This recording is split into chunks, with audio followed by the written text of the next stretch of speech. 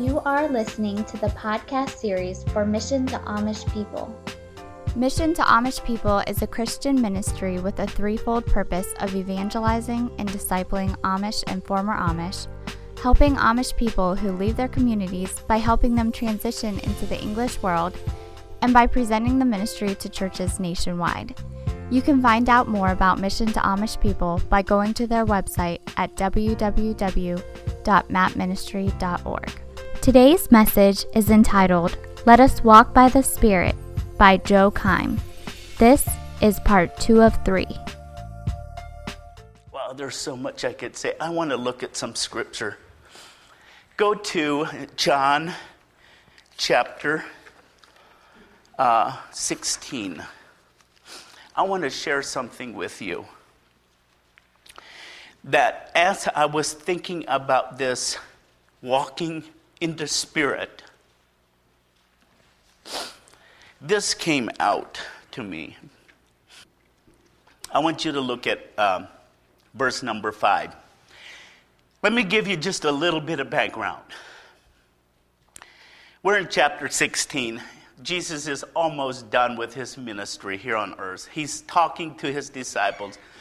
They're finally realizing that, hey, this man that we thought was going to be with us forever and set up the kingdom is leaving. And they were troubled.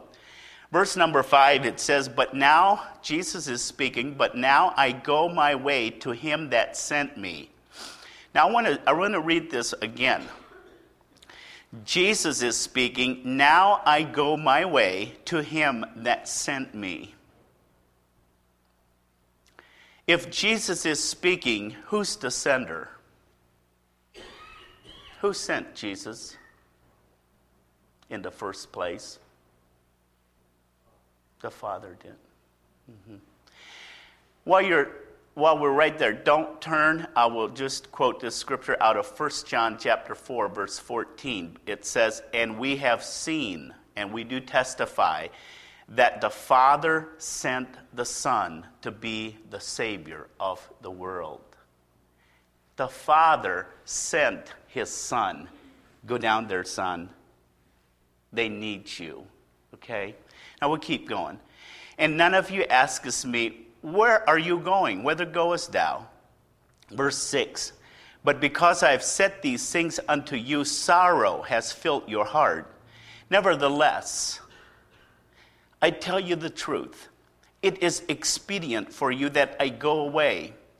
Oh, now, church, what is he saying here? He's saying to the disciples, hey, it's to your advantage that I leave.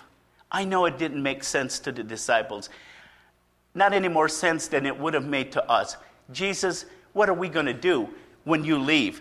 You're leaving us high and dry. How can you do this? I'm disappointed. You've let us down. Those would be the things that I'd think of. But Jesus is saying, no, wait a minute. It's to your advantage that I leave you. And here's why. For if I go not away, the Comforter will not come unto you. But if I depart, I will send him to you.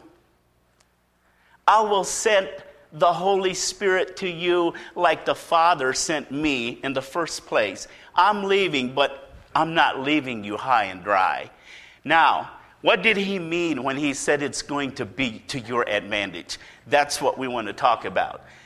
We could go to, we all know Jesus is at the right hand of the Father. Is that right?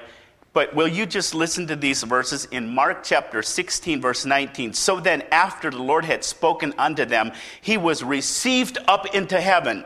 They saw him go. And it says, the Bible says, and he sat down at the right hand of the Father. Now, if you go to Acts chapter number 7, I think it is. 7.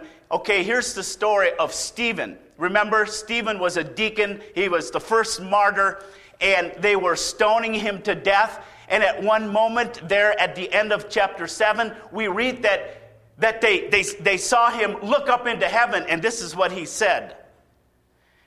He says, but Stephen, he being full of the Holy Ghost, He looked up steadfastly into heaven, and he saw the glory of God. And look what? Jesus standing at the right hand of the Father. He wasn't sitting, he was standing. This so blesses me. In verse 56, and said, behold, again he said, behold, I see the heavens open, and the Son of Man, he's standing next to God, at the right hand of God. You know what I think? Wow. I used to worry about, what if persecution comes? Will I be able to take the test and get through it? What if I break down? What if they come and hold the gun to me and I'm having a bad day, and because I'm having a bad day, I just can't say I'm a Christ follower? What if that would happen? You know what I think? I believe with all my heart that God's children we're not doing this in our own power. We have all of heaven rooting for us. I don't believe it is possible for God's people to continually say no to Jesus if they truly belong to God. I believe that God will give us power to whatever he requires us to go through. And at this point, he allowed Stephen to see into heaven and see Jesus standing on the right hand of God. Now go with me to John 14. Go with me to John 14, verse number 17.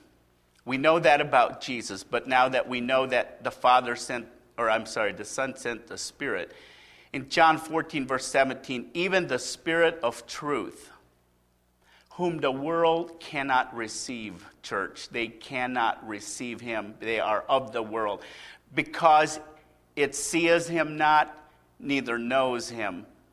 But you, Christian, you know him, for he dwelleth with you and shall be in you. Isn't that awesome, Chris? You know what that does to me? Sometimes I think, God, you're so far away, and I'm calling. I know that's not true, but you feel that way. And somebody said to me recently, he said, don't consider God so far away. Look down, he's right here. He lives in us. He goes with us. He speaks through us. He wants to do work through us. How well do I know this Spirit that lives inside of me? He took up residence. He's sealed until the day of redemption. He lives there. He doesn't live in Solomon's temple anymore. He doesn't live in the tabernacle anymore. He moved out of those areas. He moves into those who are being born again. And wherever I go, he dwells there. He's with me. He's close by. He's my security. He's my protection. He's my power. He's everything to me. I am nothing. He's everything. John 16, look at verse number 7 again. Nevertheless, I tell you the truth. It is expedient for you that I go away. For if I go not away, the Comforter will not come unto you. But if I depart, I will send him to you. Why was it to our advantage? Here's 3 reasons that I came up with. Number 1, Jesus could only be at one place at one time. Not so with the Holy Spirit. Number 2, Jesus was blocking what he considered a greater works to come. In John 14, just 2 chapters before, if you want to turn there, I'll read it with you. John 14:12. There's some differences in what this scripture means. I will tell you what I think it means after we read it.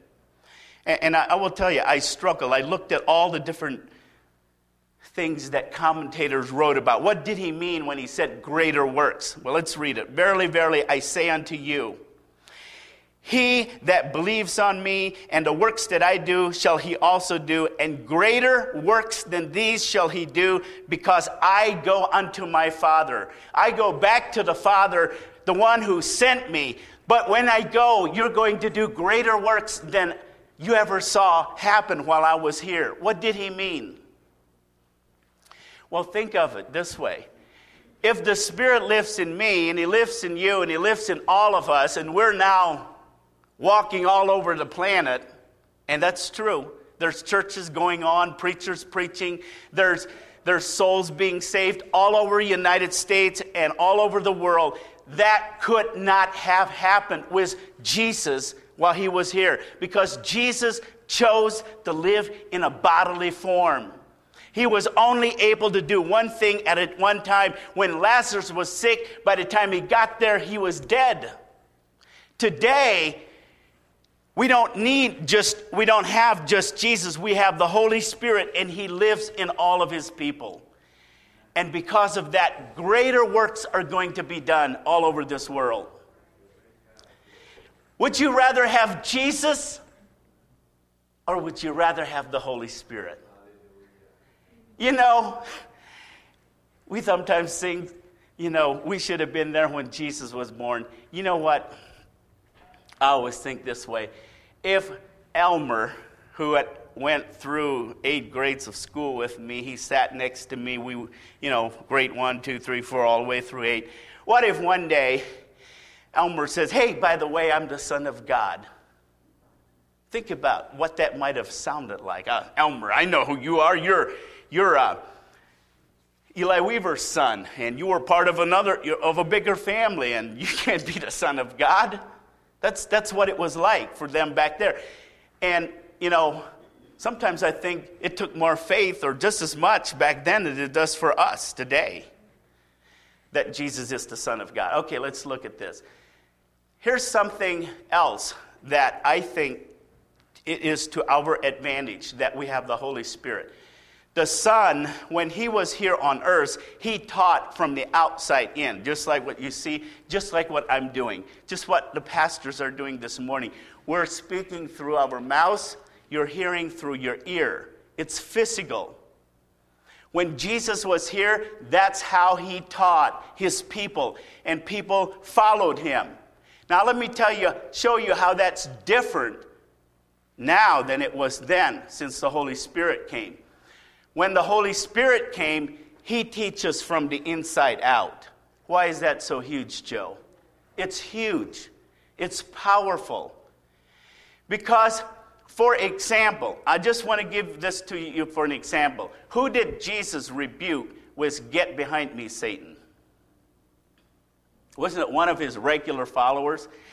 It wasn't just one of His 12. It was one of His 3. The closest one? Peter. Of all people, he should have gotten it. But he had to rebuke him and say, "Get behind me, Satan."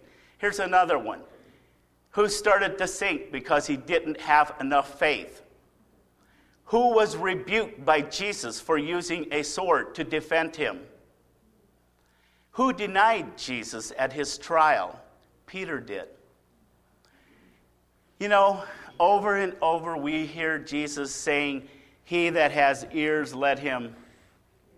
Yes. Peter, listen. Listen to my voice.